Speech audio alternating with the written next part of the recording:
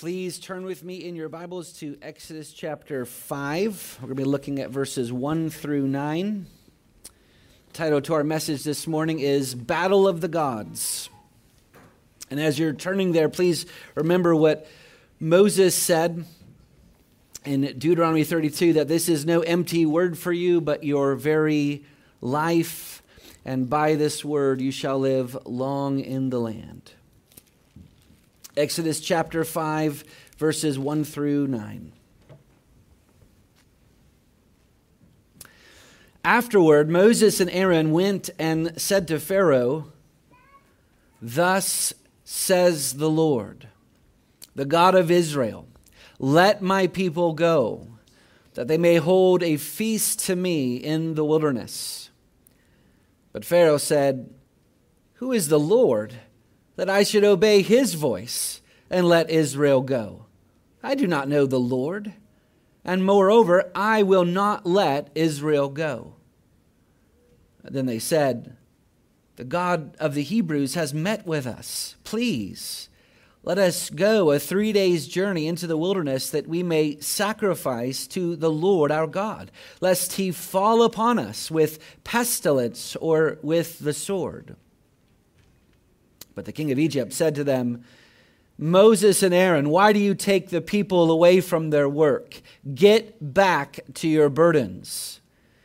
And Pharaoh said, "Behold, the people of the land are now many, and you make them rest from their burdens."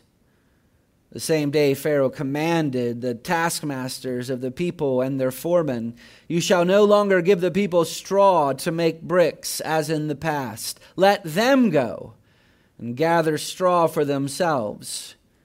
But the number of bricks that they made in the past you shall impose on them. You shall by no means reduce it, for they are idle.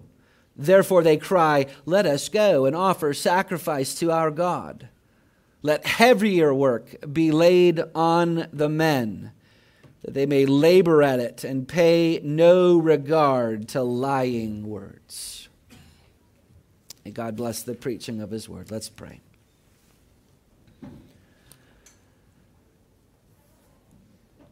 Father, when you told the prophet Ezekiel to prophesy to dead bones, and you asked him, "Will these bones live again?" he said, "You know, Lord." And Lord, we certainly have deadness in parts of our life and parts of our spirit and parts of our mind and heart this morning as we come before you, and we ask that your Holy Spirit would prophesy now to these bones, that you would raise us up, that we would hear your word and live. For we ask these things in Jesus' name. Amen. All right, you may be seated.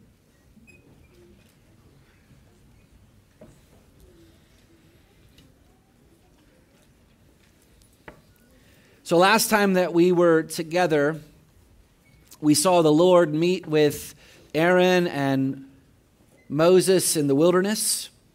Aaron meets up with his brother after a 40-year separation, and he was glad to meet him, and he became his comrade in arms, so to speak. Moses tells Aaron about his mission. They both go to the elders of Israel. They tell them the words of God. They show them the signs of God. And Israel, at the very least, had this temporary faith in God's promise. They bowed their heads, they worshiped, and thus the Exodus begins.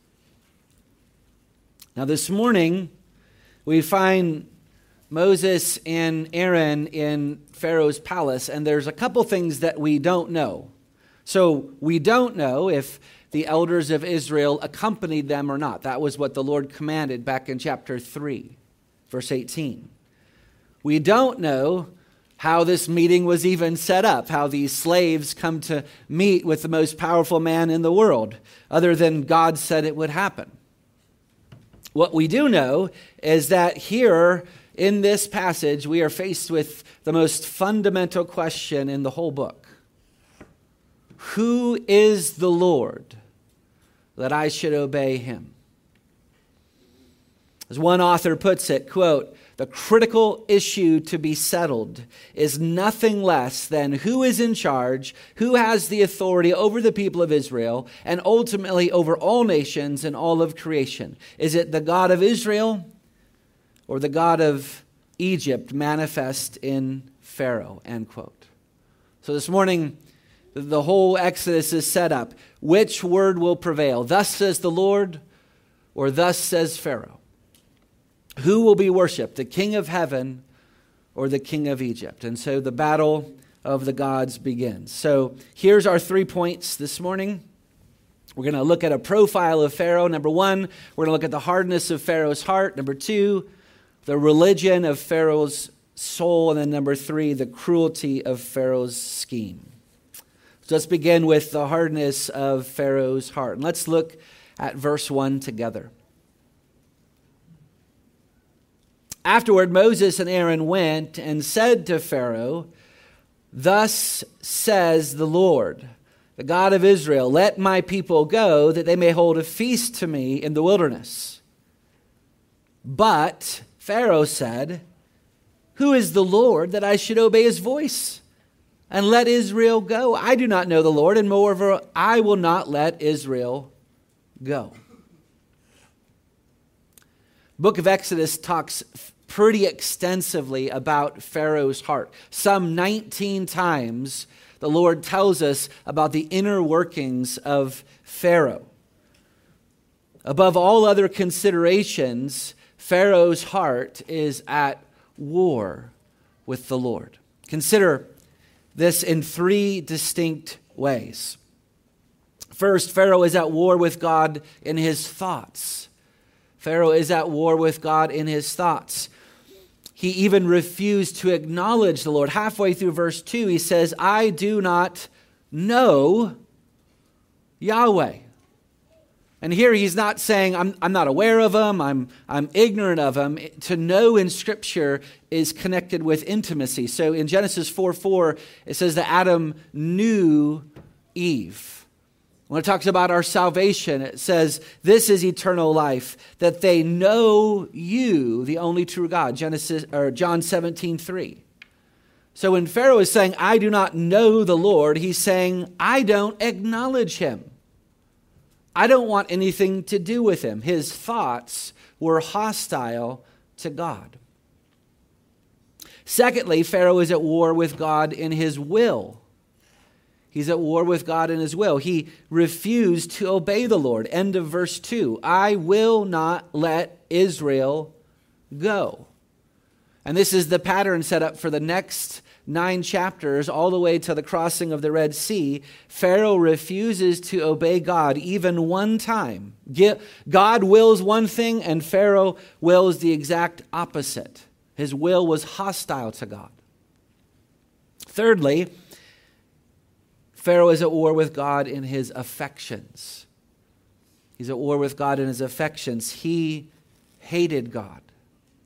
He held God in contempt. Verse 2 says, but Pharaoh says, "Who is the Lord?"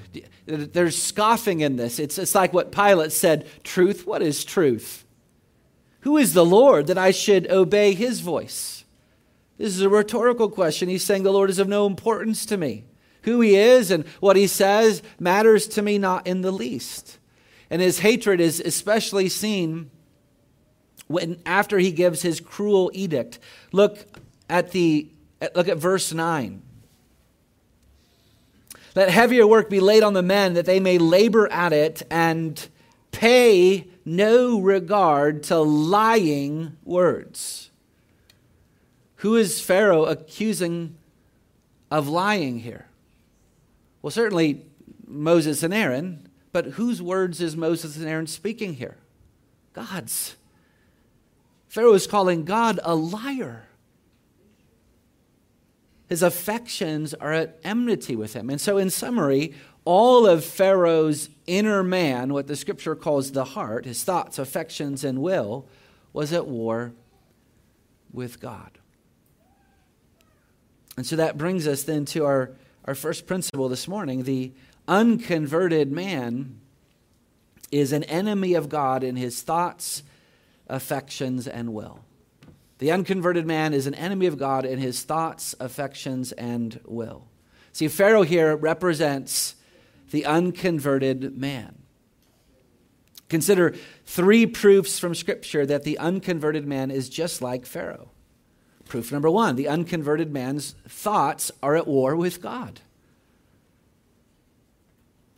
1 Corinthians 2:14, the person without the Spirit does not accept the things that come from God, but considers them foolishness. The person who has not been born again, he hears God's word and he thinks folly, that's stupid. He doesn't spend any time reading it, discussing it, studying it, because it's a waste of time. Proof number 2, the unconverted man's affections are at war with God. John chapter 3, verses 19 and 20, this is the judgment, that light is come into the world, and people loved darkness rather than light because their deeds were evil. For everyone who does wicked things hates the light and does not come to the light, lest his work should be exposed. Pharaoh loved the darkness. He hated the God of light, and that's true of every unconverted man. Proof number 3, the unconverted man's will is at war with God. So his thoughts are at war with God, his affections are at war with God, and now we see that unconverted man's will is at war with God. Romans 8:7, for the mind that is set on the flesh is hostile to God, for it does not submit to God's law. Indeed, it cannot. Pharaoh refused to submit his will to the Lord, and that's true of every unconverted man.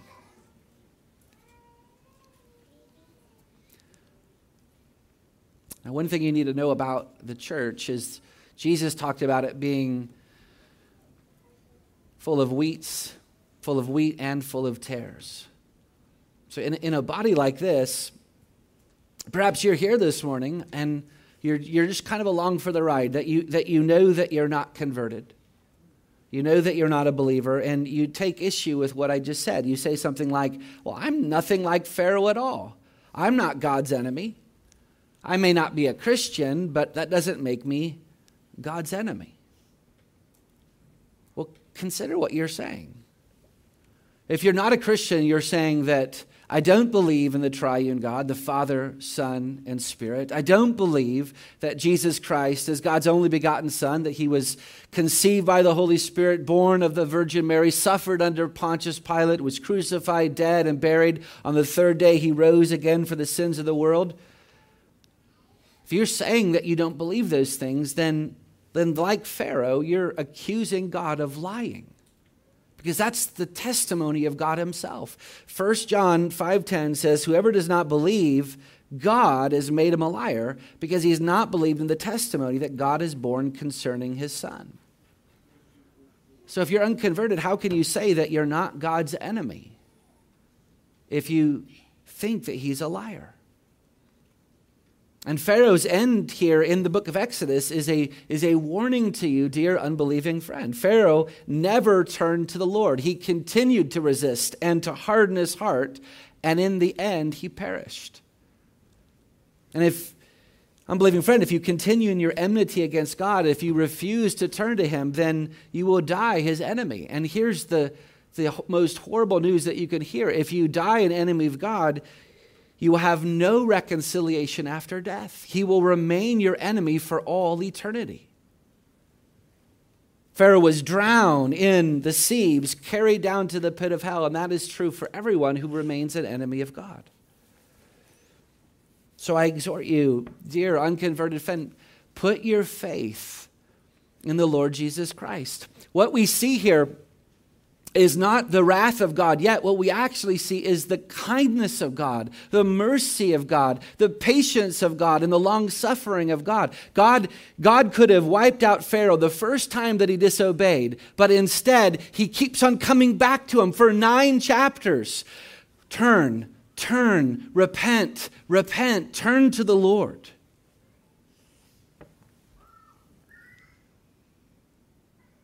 And that's true for you, that God, your whole life, God has shown you patience and kindness. Don't wait for that mercy to run out. Embrace the love of Christ that surpasses knowledge. Dear congregation, for those of you who already have been turned to the Lord, who have been converted, who have been once was an enemy of God, but now you're a friend of God, consider how this truth helps us to treat our enemies. God was kind and patient with Pharaoh. And that is precisely how God would have us to be with our enemies. Jonathan Edwards says here, certainly then it will not become us to become bitter in our spirits against those who are our enemies or who have injured us and treated us illy, though they have yet a bitter spirit towards us. God's treatment of Pharaoh, I think sometimes we go right to the end and think, oh man, he was wiped out. Yeah, but mercy, mercy, mercy, mercy up until then. And that's precisely how God would have us to treat our enemies. Jesus said in Luke chapter 6, verses 35 and 36, but love your enemies, do good and lend, expect nothing in return. And your reward will be great, and you will be sons of the Most High, for he is kind to the ungrateful and evil. Be merciful, even as your Father is merciful. So that's our first point. Like Pharaoh, every unconverted man is an enemy of God in his thoughts, affections, and will. Let's look secondly at the religion of Pharaoh's soul. Notice how Moses and Aaron begin this discourse in verse 1. They say, thus says the Lord. Thus says Yahweh. And this is the first time that a prophet ever speaks these words in Scripture. God said these words in chapter 4. This is the first time a prophet ever speaks these words, and it becomes the pattern of prophetic language throughout the rest of the Bible. But this formula was actually used by other gods. John Currid says here, quote, when Moses invokes that expression, he is employing a common Near Eastern formula to preface the commands of a deity. The Egyptians would have been well aware of that idiom because many of their own texts, such as the Book of the Dead, introduce the commands of the gods with the words, thus says such and such a god. It's an introductory formula that signifies that the words following it derive directly from the deity, and they are not to be altered or changed in any manner. Pharaoh heard, thus says Yahweh. He understood this was a command that was not to be refused. He heard the message loud and clear. But Yahweh didn't just want their freedom, he wanted their worship. End of verse 1 says, let my people go, that they may hold a feast to me in the wilderness. Now, alternatively in this book, he either calls it a feast or a sacrifice. In fact, in verse 3, he calls it a sacrifice. Which one is it? Well, it's not a conflict at all. It's actually both. They were called to leave Egypt and offer a sacrifice to Yahweh to worship him. And this sacrifice was also a feast, a holy celebration. This is what all of redemptive history is aimed at. Because of the one sacrifice of Jesus Christ, we are aimed at the marriage supper of the Lamb, which is the feast of all feasts. So in the Bible, sacrifices and feasts, they go together. As one author says, the Exodus had the same goal as the Christian life, to glorify and to enjoy God. The point here, though, is that Pharaoh didn't merely deny the Lord's authority, he denied the Lord's worship. He denied the Lord's worship. Verse 2, who is the Lord that I should obey his voice and let Israel go? Why should I let them worship?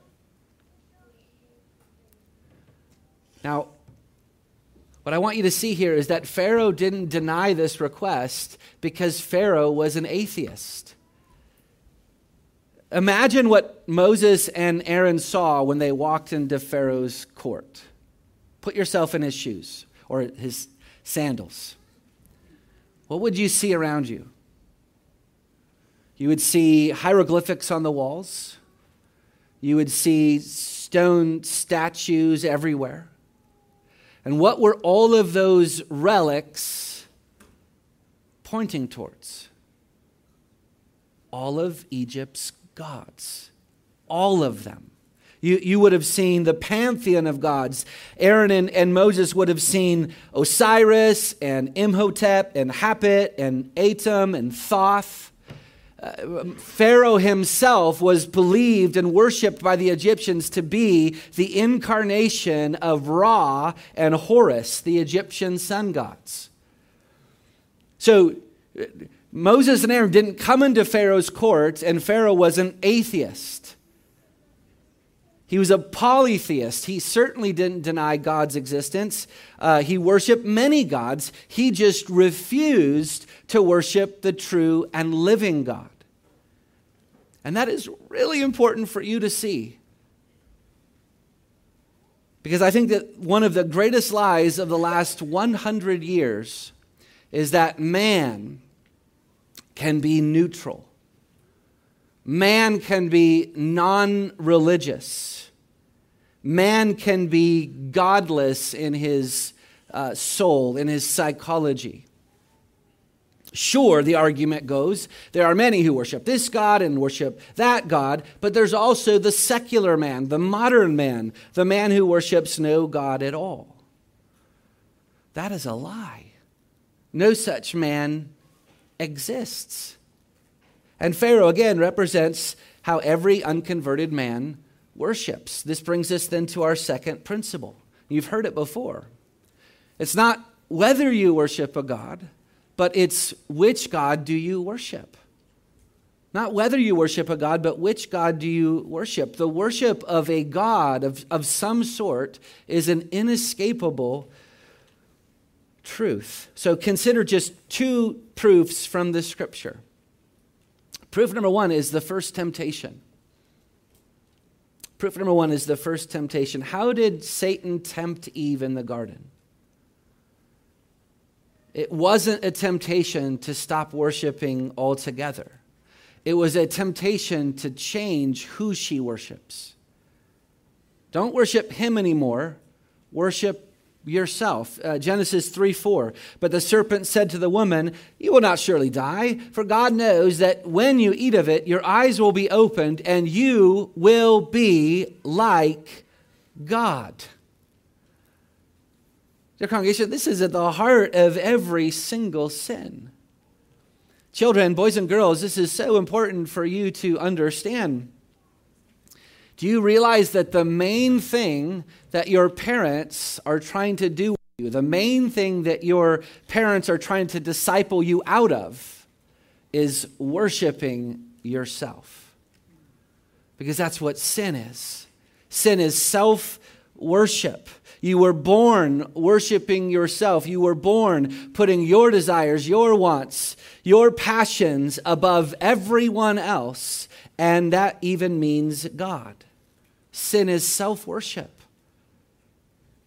Sin is making yourself God. That's proof number one, the first temptation. Proof number two is that there has never been an atheistic nation in the history of the world. Ever. There's never been an atheistic nation. Isn't it fascinating as you read the Bible that you'll never find a nation in the pages of Scripture that didn't worship at least one God or multiple gods? The people of Sepharvaim, it was an Assyrian city. They worshiped the god Adramelech, 2 Kings 17:31. The Canaanites worshiped Baal, Judges 2:11-13. The Philistines worshiped Dagon, 1 Samuel 5. The Babylonians worshiped Marduk, Jeremiah 50, verse 2. And then we get to the New Testament. The entire Roman Empire is given over to the worship of gods. The people of Lystra worshiped Zeus and Hermes, Acts 14, 11 through 13. The Ephesians worshiped the god Artemis, Acts 19, 27 through 28. The people of Alexandria worshiped the twin gods, Acts 28, verse 11. There's never been a nation or people group in the Bible that didn't worship some god or some gods. And the same is true today. I think we get the idea that we've bought into this lie. Oh, those boneheads back there, look at all these idols and things that they worship. We're so modern today. We're so sophisticated. We don't worship gods. That's a lie. Oh my goodness. France, let's take the most secular humanistic state in the world today perhaps. France, do they worship a god? Yes, they are pronounced secular humanists. You know what humanism is? It's putting man at the center. It's putting man as the standard. It's putting man on the pedestal. It's the worship of man. Or think about China. Well, certainly, I got you there, Pastor Josh. They're atheistic and communistic. Yes, that's what they claim. Who's God in China? The state. The state, they control every part of your life. We could go on and on and on. Every nation has national gods. And I think that this is why the Bible is so relevant. We turn to this text that's like, 3,500 years old, whatever, 4,500. I shouldn't do math from the pulpit. It's really old. And what has been one of the big topics that's been in discussion on the national stage over the last few months? Dare I say it? Christian nationalism. Now, regardless of what may or may not be loaded into that term, here's the vital question. Should we desire and work towards having a Christian state where the nation loves to obey the words, "Thus says the Lord"? Pharaoh helps us so much here because Pharaoh shows us that there's not a third option. It's either "Thus says the Lord" or it's "Thus says Pharaoh." It's either the worship of Yahweh or it's the worship of Pharaoh. There's no such thing as a neutral, religious-free nation. Friends, what kind of a nation should we want? Should we want Baal nationalism? Should we want Moloch nationalism? Don't you see that that's what we already have? Did you see that story this last week of that demonic woman goat that was placed on the top of that New York court building? The idols are already being lifted up. Yeah, we're really sophisticated. We don't worship like they used to back in those days. That's why we pray for revival. That's why we pray, "Your kingdom come, your will be done on earth as it is in heaven," because to follow the Lord is to feast. And to not follow the Lord is to be under slavery and bondage. Someone might say here, but shouldn't we hold the separation between church and state? And I would say, understood correctly, yes, absolutely we should. The scripture talks about the powers that the church has, which are the keys of the kingdom, and the powers that the state has, which is the sword. And those two powers shouldn't be transferred to different spheres. God delegated this for that and this for that. Amen to that. But the separation of church and state does not mean that we separate our state from God. Don't you see? That's precisely what Pharaoh was doing. Listen to what the late R.C. Sproul said on this point. R.C. Sproul. Adolf Hitler and his Third Reich and Joseph Stalin and his Soviet Union illustrate what happens when government rebels and declares an independence from God. Increasingly, we hear rhetoric from people in the government and in the press about the separation of church and state. What they mean is the separation of state from God. Their idea is that the civil government is not under God, but independent of him, and that it has its own autonomous authority. Hitler, Stalin, and Mao Zedong in communist China all held the same assumptions. It's a fearful thing to see governments declaring their independence from God. Or listen to what Abraham Kuyper said, 1837 to 1920. He was the pastor turned prime minister of the Netherlands. Quote, "Government is always the servant of God, without fail, among all nations, in the person of all rulers and men of power throughout the ages. Government must acknowledge its calling to serve God and behave as an obedient servant of God." End quote. That's what Moses was calling Pharaoh to do, to be an obedient servant of God. But Pharaoh was unwilling to obey, and what did it do to his country? It brought absolute ruin. And this is what we desperately need to recover, that the Pharaoh of today, our modern Pharaoh, is just like the Pharaoh of old, is required to obey, thus says the Lord. Christians must stop believing the lie that there's neutral territory. We must recover our prophetic voice not only to individuals, but to the nations as well. Jesus Christ is the ruler of the kings on earth, as we heard in our greeting. So that's our second point. It's not whether you worship a God, but which God will you worship. So let's look finally then at the cruelty of Pharaoh's scheme. Pharaoh denies Moses and Aaron's first attempt. And so let's look at what they say next. In verse 3, "Then they said, 'The God of the Hebrews has met with us. Please let us go a 3 days' journey into the wilderness, that we may sacrifice to the Lord our God, lest he fall upon us with pestilence or with sword.'"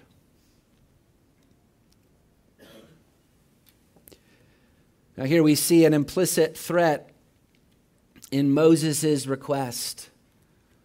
Moses says, "Please let us go, lest pestilence and the sword fall upon us." See, Moses understood from just the last chapter that he didn't have a right to disobey God, and he knew what would happen if they disobeyed. But the implication is for Pharaoh, if you don't let us go, then Egypt is going to suffer pestilence and the sword. And that's precisely what happened in the 10 plagues. Well, how does Pharaoh respond? Look at verse 4. "But the king of Egypt said to them, 'Moses and Aaron, why do you take the people away from their work? Get back to your burdens.' And Pharaoh said, 'Behold, the people of the land are now many, and you make them rest from their burdens.'" Here we have yet another statement in the book of Exodus about the multitude of Israel. The people of the land, i.e. the Hebrews, are now many, Pharaoh says. What was Pharaoh afraid of here? Here you have this, 2.5 million workforce now not working. Well, we already know what Pharaoh's fear was, because in chapter 1, the previous Pharaoh had convinced the people to commit them to slavery lest they lose their land because of the sheer number of the Hebrews, lest the Hebrews take over Egypt. Pharaoh, ironically perhaps, he could see that he was losing the culture war by the sheer fact that Israel was obeying the cultural mandate and Egypt was not. In spite of all of Israel's other failings, God was giving them families and lots of children. The sun was, in fact, setting on Egypt's civilization, and it was rising on Israel's. And I think that this is so helpful to reflect on just for a moment. This isn't the main point in this section, but there are many evangelicals today that are despairing about what's happening in culture, all the destruction that we see around us. And I would say certainly we should lament it. Certainly we should pray against that destruction happening. But just ask yourself for a moment, whose civilization is being destroyed? Is it the seed of the woman's civilization that's being destroyed, or the seed of the serpent's civilization? One author puts it like this: anti-Christians are killing off their own futures through abortion and choosing not to have children. Homosexuality and transgenderism are folly and self-destructive. When men and women are cutting off their genitals to identify as the opposite sex, we must ask the question, whose civilization is coming to an end? Haven't you seen in recent years the panic that's happening around the world? In China in 2016, they lifted their one-child policy. Why? There's just a report this last week. Hungary is now offering tax exemption for life for any woman who would have 4 or more babies. Why? Because like Egypt, their civilization is coming to an end. If they don't reverse course, it's going to cascade into destruction. But whose civilization is being blessed by the Lord? Wasn't there a promise somewhere about the gates of hell never prevailing against the church? Now, at this point, Pharaoh's anger completely boils over, and we were in the elders and deacons meeting the other night talking about this text, and I think somebody asked, why didn't Pharaoh just kill him? Like, that would have been pretty wise, right? Just kill him. He's the most powerful man in the world. He could execute them at any point, and I think it's true what Calvin says here, that God certainly was protecting them, but I would argue that it's not as though from Pharaoh's perspective that Pharaoh was being merciful or stupid. Pharaoh had a plan. Pharaoh's plan was not to make them martyrs and loved by the people. Pharaoh's plan was to make them enemies of the people. Look with me at verse 6 through 9.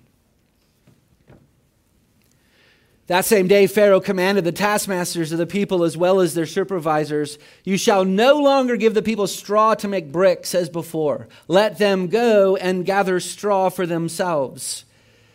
But you shall require of them the same quantity of bricks as they have made previously. Do not diminish it, for they are lazy. That is why they cry, 'Let us go and sacrifice to our God.' Let heavier work be laid on them, and they will pay attention, then they will pay no attention to deceptive words." So it's a misnomer to say that they were required to make straw or bricks without straw. What happened here is because straw was a necessary component in the brick-making process to hold the bricks together, they were now required not only to make the bricks, but to go out and find the straw for the bricks. And here's where Pharaoh's cruelty is seen fully. See, by making this edict, Pharaoh was declaring that I am the only one to be worshipped. You have no time off to worship your God. I alone are the one that you're to serve. And this edict had 3 effects to it.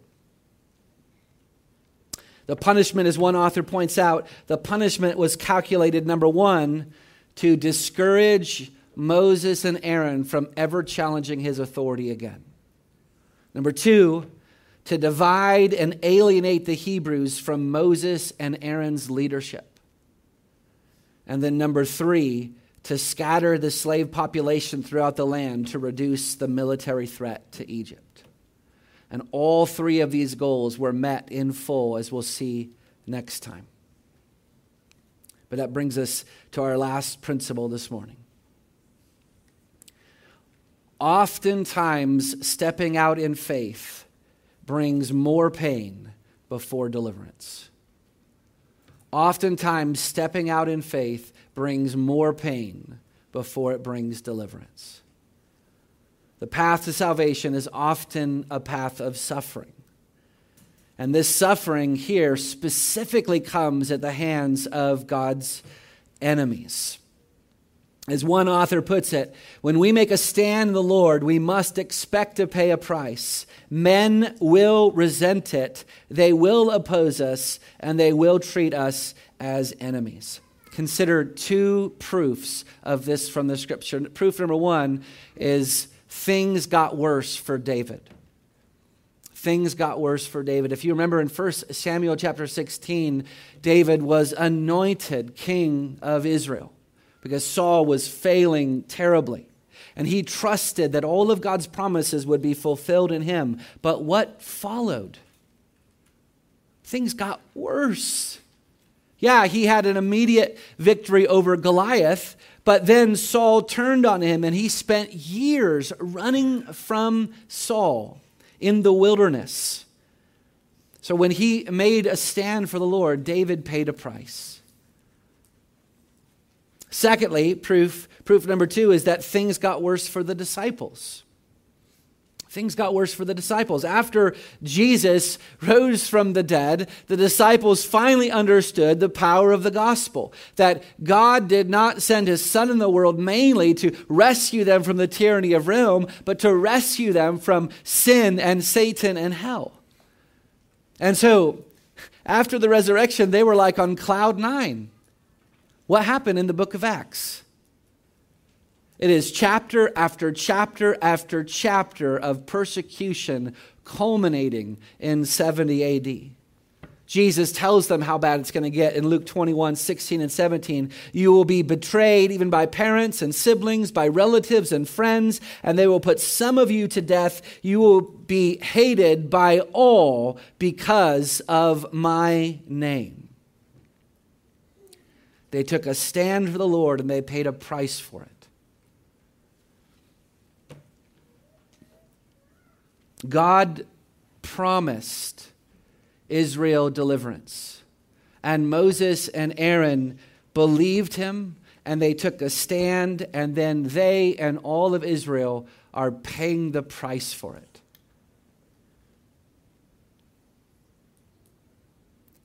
Loved ones, are you paying the price for taking a stand for God in your life? Or perhaps you've been in that season, or you can see that season right around the corner. You know that if I make this choice, if I say this to my boss, if I say this to my wife, if I say this to my family, that means this and this and this. Paying a price is inevitable. And if that's you, I would just say, don't lose heart. Don't give up. Scripture says, don't grow weary in doing good. Listen to what Spurgeon said in this place. He says, "O servants of God, be calm and confident. Go on preaching the gospel. Go on teaching in the Sunday school. Go on giving away the tracts. Go on with steady perseverance. Be sure of this, ye shall not labor in vain or spend your strength for naught." Do you still stutter? Are you still slow of speech? Nevertheless, go on. Have you been rebuked and rebuffed? Have you had little else than defeat? This is the way of success. This is the way of success? Suffering? Why is suffering the way of success? Because suffering is the way of the cross. Dear friends, in your trial, in your struggle, in your testing, God is not being cruel to you or capricious. He is not a hard-hearted God. He is not ignoring you. He's teaching you very carefully the price that Christ had to pay for your redemption. Dear friends, salvation is not merely having our sins paid for and being given eternal life. Do you know what salvation is? Like, if you could put it in one sentence, what is the one sentence? Salvation is what? Salvation is knowing Jesus Christ, knowing the only true God, knowing the Savior. It's intimate knowledge of Him. And how do you expect to have that intimate knowledge of Him if you're only going from mountaintop to mountaintop of victory? It's easy to know the victory of Jesus' resurrection, right? It's hard to know the defeat and the suffering of Golgotha. And God gives us these moments of suffering that we would know what it's like, that we would share in the sufferings of Christ. When we experience pain for a stand that we're taking, for believing in Him, we experience a glimpse of what Jesus suffered for us at Calvary. Don't you see? What are making bricks without straw compared to getting nailed to a tree? What are your small trials compared to the drops of blood that our Savior sweat in the garden? Take heart. God is working patience in you. He's conforming you to the image of Christ. He's teaching you what it means to know Him who suffered for our sake.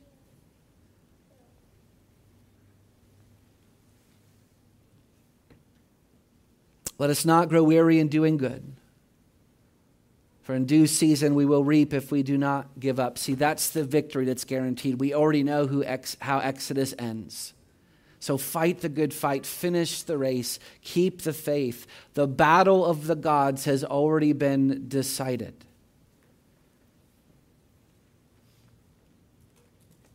Let's pray.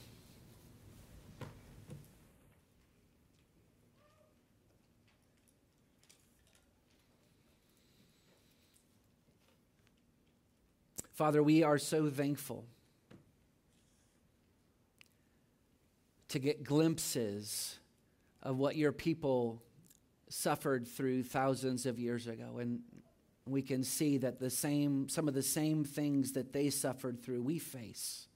Some of the same challenges that they were challenged with, we're challenged with. So we pray for your help. Help us to praise you in the midst of the storm. Help us to boldly proclaim your lordship over every nation. Help us to realize that when things are getting worse, that you're helping us to know Jesus Christ better. And it's in His name that we pray.